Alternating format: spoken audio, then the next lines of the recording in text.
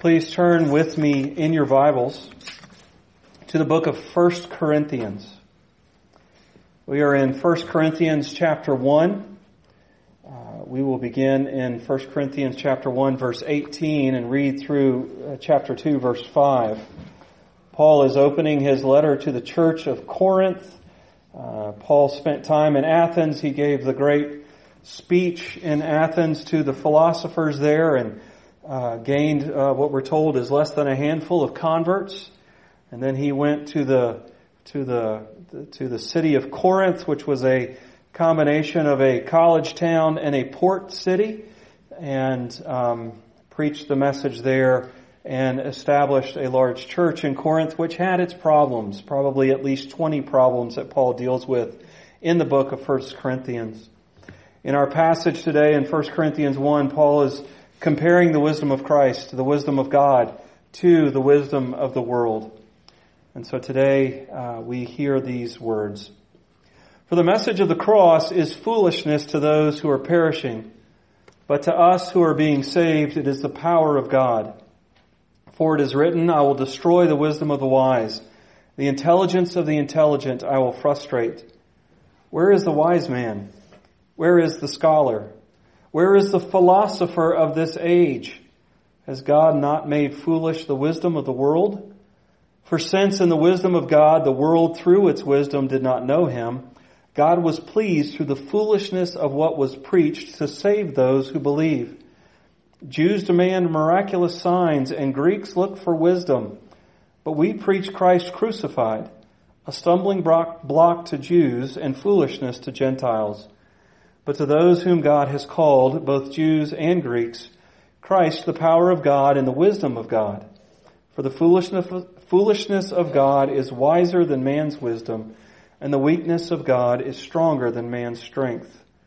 Brothers, think of what you were when you were called. Not many of you were wise by human standards. Not many were influential. Not many were of noble birth. But God chose the foolish things of the world to shame the wise. God chose the weak things of the world to shame the strong. He chose the lowly things of this world and the despised things and the things that are not to nullify the things that are, so that no one may boast before him. It is because of him that you are in Christ Jesus, who has become for us wisdom from God. That is our righteousness, holiness, and redemption. Therefore, as it is written, let him who boasts, boast in the Lord. When I came to you, brothers, I did not come with eloquence or superior wisdom as I proclaimed to you the testimony about God. For I resolved to know nothing while I was with you except Jesus Christ and him crucified. I came to you in weakness and fear and with much trembling.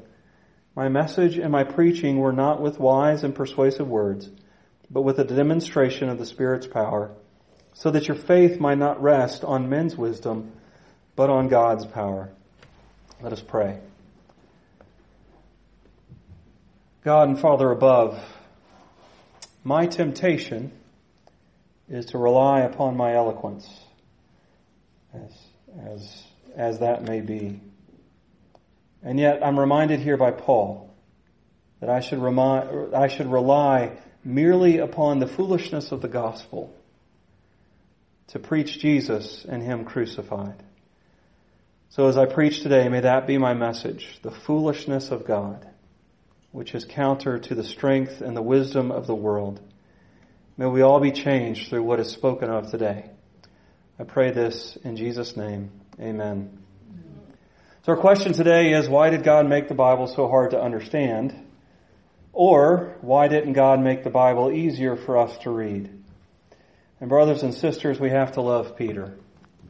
Peter was so forthright in what he said. If you think back to Peter in the Gospels, he was always there. Whenever Jesus said something, he was right there standing up to say, I'll take care of that. Or, may that never happen. Or, I definitely will not ever deny you. Peter is direct. Now, after the Spirit came upon the disciples at Pentecost, we see Peter's directness strengthened and honed as a force for the gospel. But Peter is direct even in his letter to the persecuted church. as he's calling them, as he's talking to them in 2 Peter chapter 3 about how to live, about how to pursue godliness, he encourages them to read salvation as it's presented in the letters of Paul. And then in the midst of his exhortation to consider the letters of Paul, he stops and he says, but you know what? Paul can be difficult to understand at places. Paul was a highly educated man that God used to bring the gospel to the educated and uneducated alike, the rich and the poor, the slave and the free throughout the known world of his time. But many of the letters that Paul wrote can be difficult to understand, can be difficult to parse out, to find the meaning of as we read through it, as we seek to do what Peter commanded us to do. So why did God give us a word, not only Paul's letters, but much of the rest of the Old and New Testament? Why would God give us a word that is so difficult to understand? Why didn't He just give us something that everyone can easily understand? So today, as we seek to answer that question, we're going to look at the incomprehensibility of God. We're going to look at why do we struggle to understand God's words. And then finally, how to study or to find better understanding of God's Word.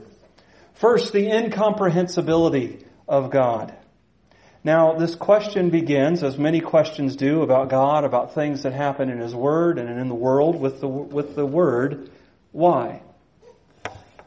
Now, why did God do certain things? That's a question as old as humanity. It's a question that Job asked in his sufferings. But it's a question that oftentimes comes with two different answers. The first answer is what I mentioned.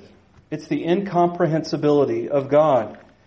Turn with me in your Bibles to the book of Romans, one of those letters of Paul that is difficult to read and to understand. As Paul lays out his case in the first two chapters, we're going to read the last few verses of Romans 11. So as you're turn to Romans 11. Understand that in the first two chapters, Paul lays out the fact that everybody needs the gospel, both the pagan and the religious.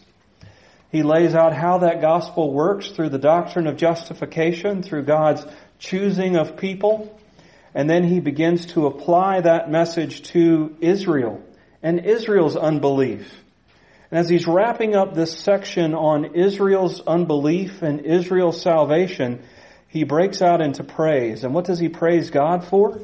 Well, beginning in verse 33 of Romans 11, he says, "Oh, the depths of the riches of the wisdom and knowledge of God. How unsearchable His judgments and His paths beyond tracing out.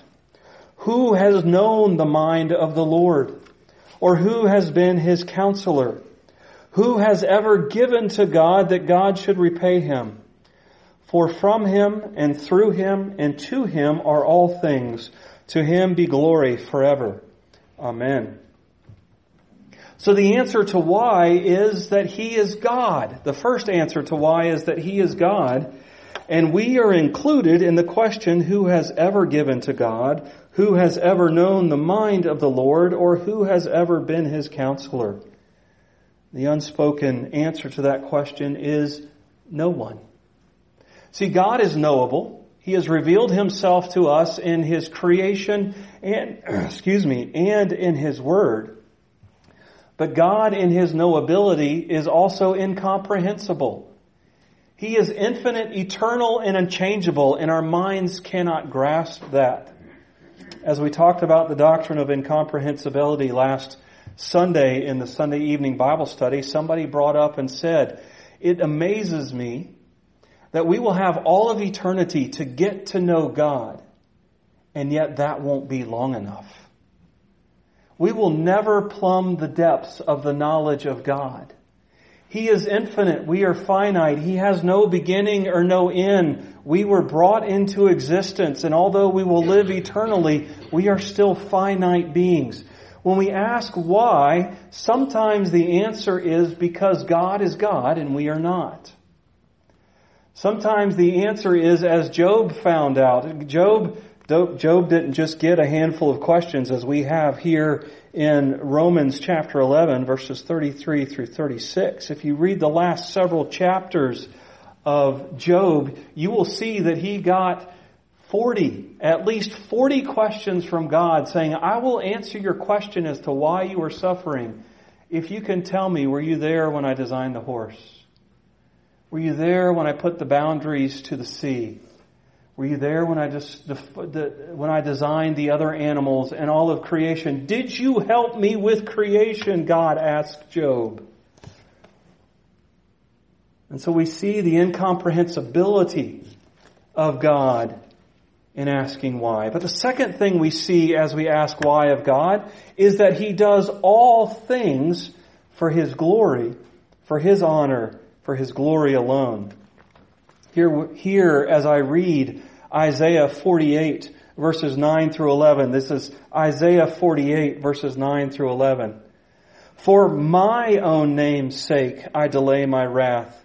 For the sake of my praise I hold it back from you, so as not to cut you off. See, I have refined you, though not as silver. I have tested you in the furnace of affliction. For my own name's sake, I do this. How can I let myself be defamed? I will not yield my glory to another. God here through Isaiah is answering the question, why have you delayed your wrath against the unrighteous? And God says, I have done that for my own glory. So one answer to the question of why is we ultimately can't answer that question beyond saying that God has done it for His own glory. Now this doesn't mean, the incomprehensibility of God doesn't mean we shouldn't seek to know God more. It doesn't mean that we shouldn't seek to go to God with some of the questions we have, even the why questions. It just means that we need to go understanding that God may not answer us beyond the answer, I do this for my glory and for my honor.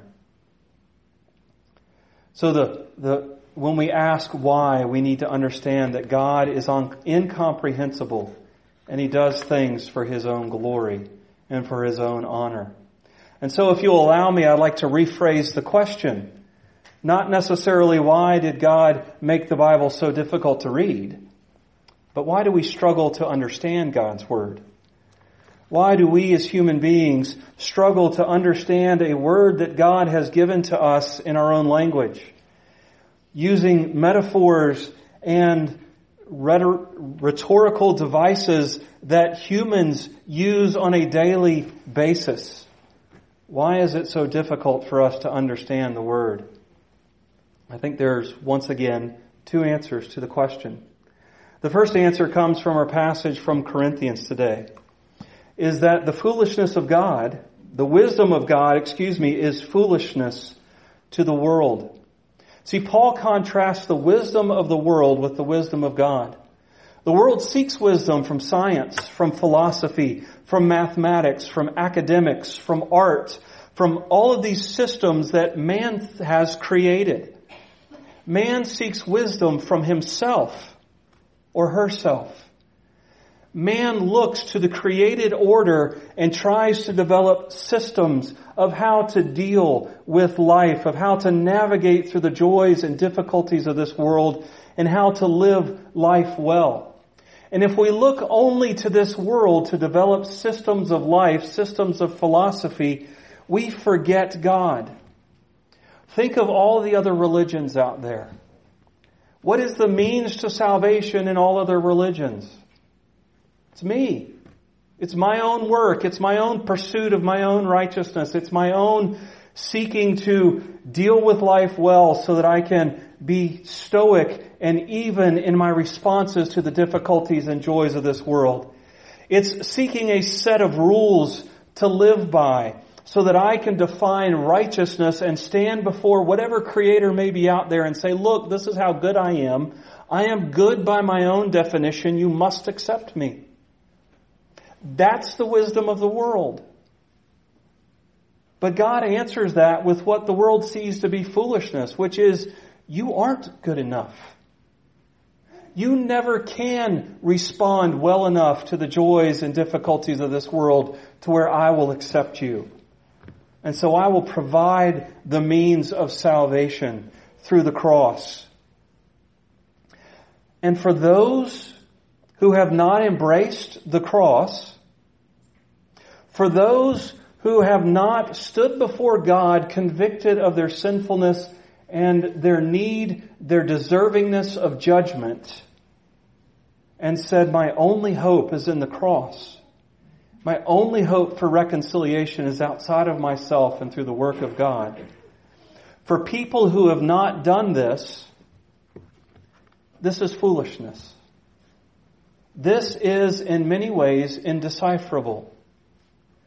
Brothers and sisters, if you struggle with understanding the Word, you may need to ask yourself a very difficult question. Pains me to have to say that. Believe me, it pains me to have to say that. But you may need to ask yourself that question. Do I believe?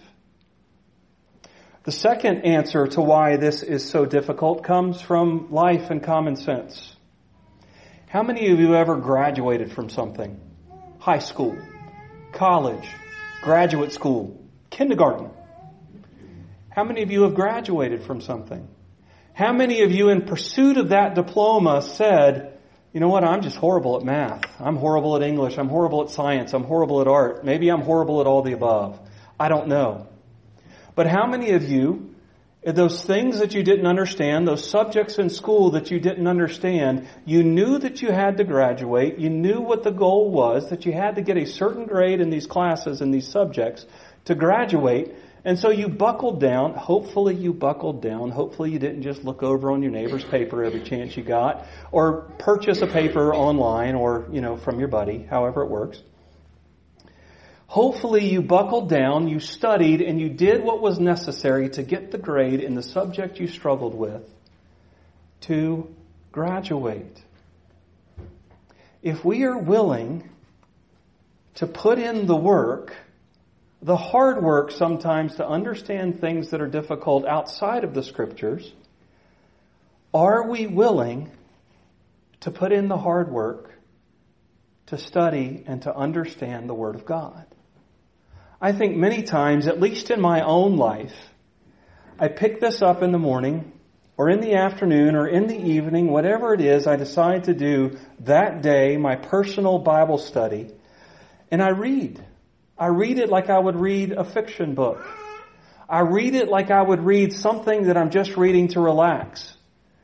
I read it to hear but not to understand. And I think many times the reason the Bible is so difficult for us to understand is because we read it in that way. Just like school or training or learning a trade or a skill, we have to apply ourselves to the study of the Word of God. God doesn't just download everything we need. It brings Him more glory to see us desire to work hard to get to know Him. Think of your best friend. Did you just all of a sudden fall in love with your best friend? Did you all of a sudden just develop this great friendship that was unbreakable throughout eternity with your best friend? No, you worked at it, didn't you? Because you had those areas where you rubbed up against each other. You had those areas where you butted heads. You had those areas where, goodness, he likes this musical group that I just don't understand. I need to tell Scott sometime that I like them now too. But anyway, we work at it, don't we? Just as we work at developing relationships with each other and getting to know each other, we have to work at getting to know God, and that comes through the study of God's Word. God is incomprehensible. Sometimes we struggle to understand God's Word because our heart is not right with God or because we're not willing to do the work. And so, assuming that your heart is right with God, I want to give us some steps in growing and understanding of God's Word. I should not have prayed about my eloquent words. First, here are some steps to growing and understanding of God's Word. First, pray. I implore you, I encourage you this week to read through Psalm 119. And as you're reading it, count how many times the psalmist says or asks God to teach him or instruct him in the law. If an inspired biblical author needed to pray to God to instruct him in the law, how much more should you or I ask? And it's as simple as sitting down, whatever time of the day you do your Bible reading, and saying, God, help me understand this. That's it. Amen. And then start your reading, expecting God to help you understand that. Because if you have embraced Jesus as your Savior, if you have embraced the foolishness of God, you have the Spirit within you that will help illuminate the passage. Secondly, read for understanding. Think about classes that you have taken. Think about books or documents that you have read for classes because you want to learn something new. How do you read those books? First off, sit there with a pencil in your hand as you read the Scriptures. As God points something out to you, circle it or write it down. Have a notebook there with you with your pencil. Or even in the English Standard Version published by Crossway, they have journaling Bibles that has at least an inch in each margin where you can write down things that you see within the Scriptures, things that God points out on you. Another way to read for understanding is to go back to your elementary English grammar days and start diagramming sentences that you don't understand. Now, I know that is tough and difficult, and every single one of us hated it. Except for the crazy people.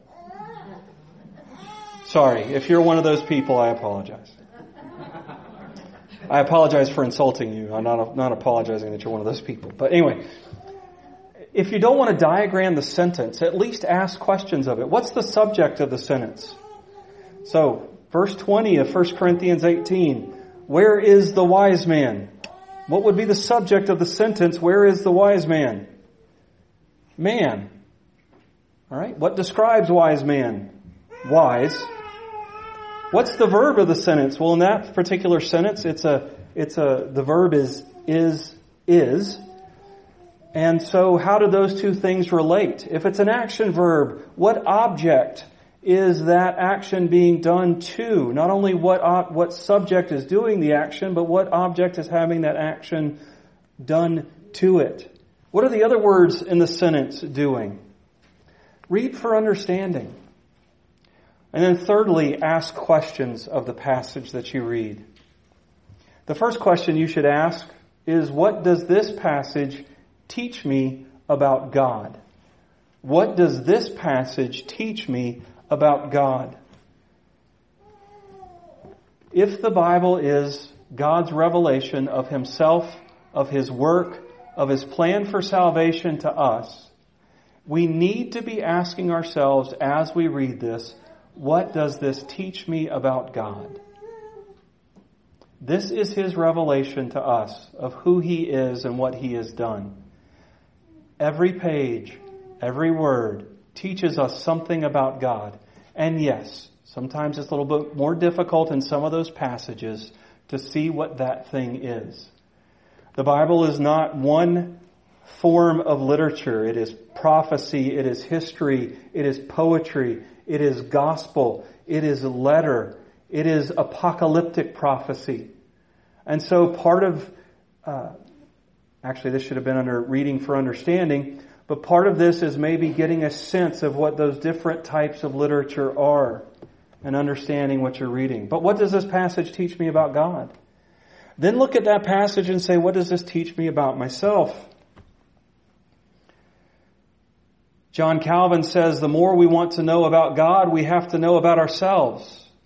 And the more we want to know about ourselves, we also have to know about God. It's an almost symbiotic relationship between the two. The more we know about ourselves, the more we can learn about God. The more we learn about God, the more we know about ourselves.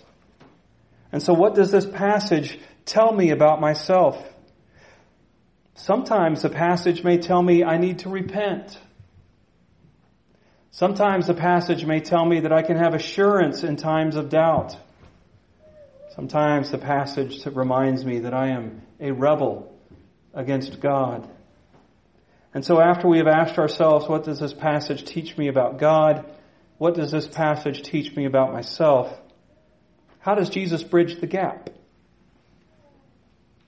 How does Jesus, hopefully as we compare what a passage teaches us about God to what a passage teaches us about ourselves, we will see how far short we fall of God and His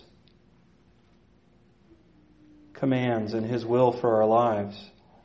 And so we must ask ourselves, how does Jesus bridge the gap between me and God? What does this passage teach me about God? What does this passage teach me about myself? How does Jesus bridge the gap?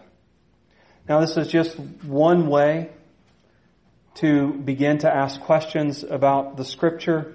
There are plenty of other resources out there, which if you would like some recommendations, please feel free to ask me. Recommendations on the different types of literature within the Scriptures, recommendations on what the words mean, recommendations, those types of things. Actually, one other thing just popped into my mind that I should have had there is read with a dictionary next to your Bible. You can have it on your phone or you can have a hard copy dictionary, whichever works best for you. So in conclusion, God is incomprehensible. While why questions are acceptable as long as we take them directly to God, we need to be careful when we ask why of God, keeping in mind that He is incomprehensible, keeping in mind that as God, He does not have to give us an answer beyond, I do this for my own sake, for my own glory, for my own praise. Secondly, do you believe what the Bible teaches us about God, about ourselves, and about salvation? And thirdly, study the Word. Pray, read for understanding, and ask questions of the words that you have read. Let us pray. Our God and Father above, we do thank you for the Holy Spirit. We thank you that we are not alone when we study your Word. We thank you that He is there to illuminate for us. And yet you have called us to do the work of seeking understanding. Help us to make sure as we read the Scriptures that we are right with you. And help us to do the work of understanding your Word and seeking understanding of you. We pray this in Jesus' name. Amen.